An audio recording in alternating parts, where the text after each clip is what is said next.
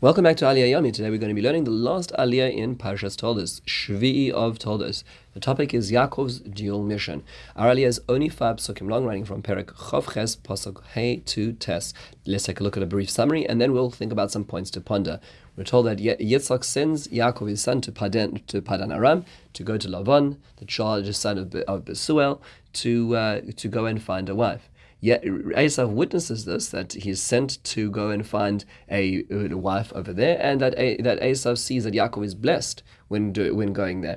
Yaakov goes and listens to his father. He goes on to Padan Aram, and so Esav, in the meantime, sees that his father doesn't like the daughters of Canaan, and he goes off to the house of Yishmael and marries Machalas, the daughter of Yishmael, the sister of Nevayot, in addition to his wives, to be his wife. So a few basic points over here is, first of all, why is it that Yaakov is going to Padan Aram? So the Beis HaLevi points out a very beautiful idea. Rav Soloveitchik says that there are two reasons for traveling from point A to point B. One is to get to point B, but the other is to move away from point A. So you could see a person walking between point A and point B and not necessarily know if they are going from or going to. Rivka asked Yaakov to run away, to escape for his life. Yitzchak wanted him to go to Padan Aram, to find a wife there, which means to say that essentially there were two missions which were resting upon the shoulders of Yaakov as he made his journey to Padan Aram. When it says in the pasuk in this aliyah, Hayishma Yaakov el aviv ve'el imoy, it means to say he listened to both his mother and his father and his mother, his father to go and his mother to leave. And that's why at the beginning of the next parasha we hear both those missions expressed. Vayetze Yaakov mi Beersheva, vayelech Harana. He left Beersheva and he went to Haran. And that is an expression of what's in our aliyah of listening both to his father and his mother, both going and leaving at the same time.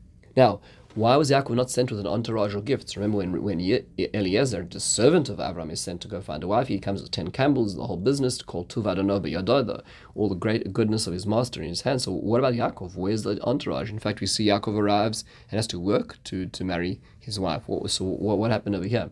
Rav Hirsch points out that this is to demonstrate the motivating factor to get the Bechorah and the Baracha, the firstborn right and the blessing, was not physical success.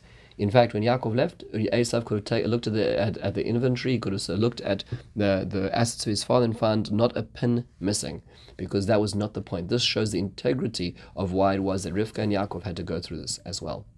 Now, why is Esav marrying into the family of Yishmael at this point? So Rav Soloveitchik points out, should be an obvious point, that he saw the bracha of Abraham seems to be dependent on not marrying a Canaanite. So as the psukim say, that if you look at the psukim very carefully, it says, Vayar Esav ki berach Yitzchak es Yaakov v'shilach oso Padan Aram. He blessed him and he sent him off. So the two are interdependent. If that's the case, he says, let me try to replicate this. Now, what's interesting over here, as all Meforshim point out, the Malbim says pretty explicitly, is that he was not fixing the situation, he was simply adding to it. He did not divorce his Hittite wives, his two previous wives who were the problem, he simply added on an extra wife as well.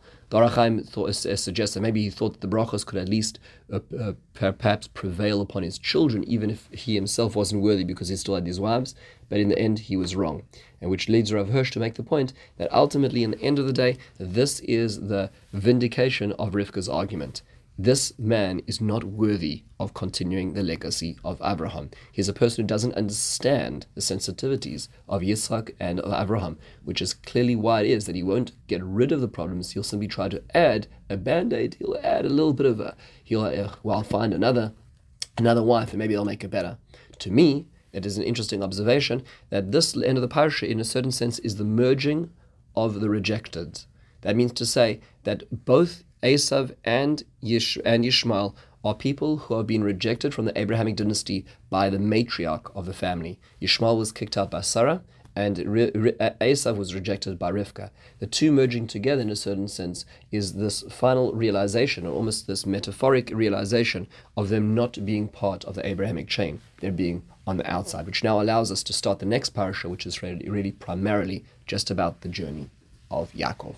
With this, we conclude the parasha. Have a wonderful, meaningful day and a fabulous Shabbos.